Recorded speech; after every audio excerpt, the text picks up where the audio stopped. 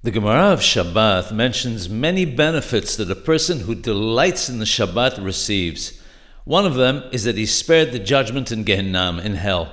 Part of delighting in the Shabbat is the food that one eats. Therefore, a person should increase the meat, wine, and desserts that he eats on Shabbat to the extent that he can and is able to afford.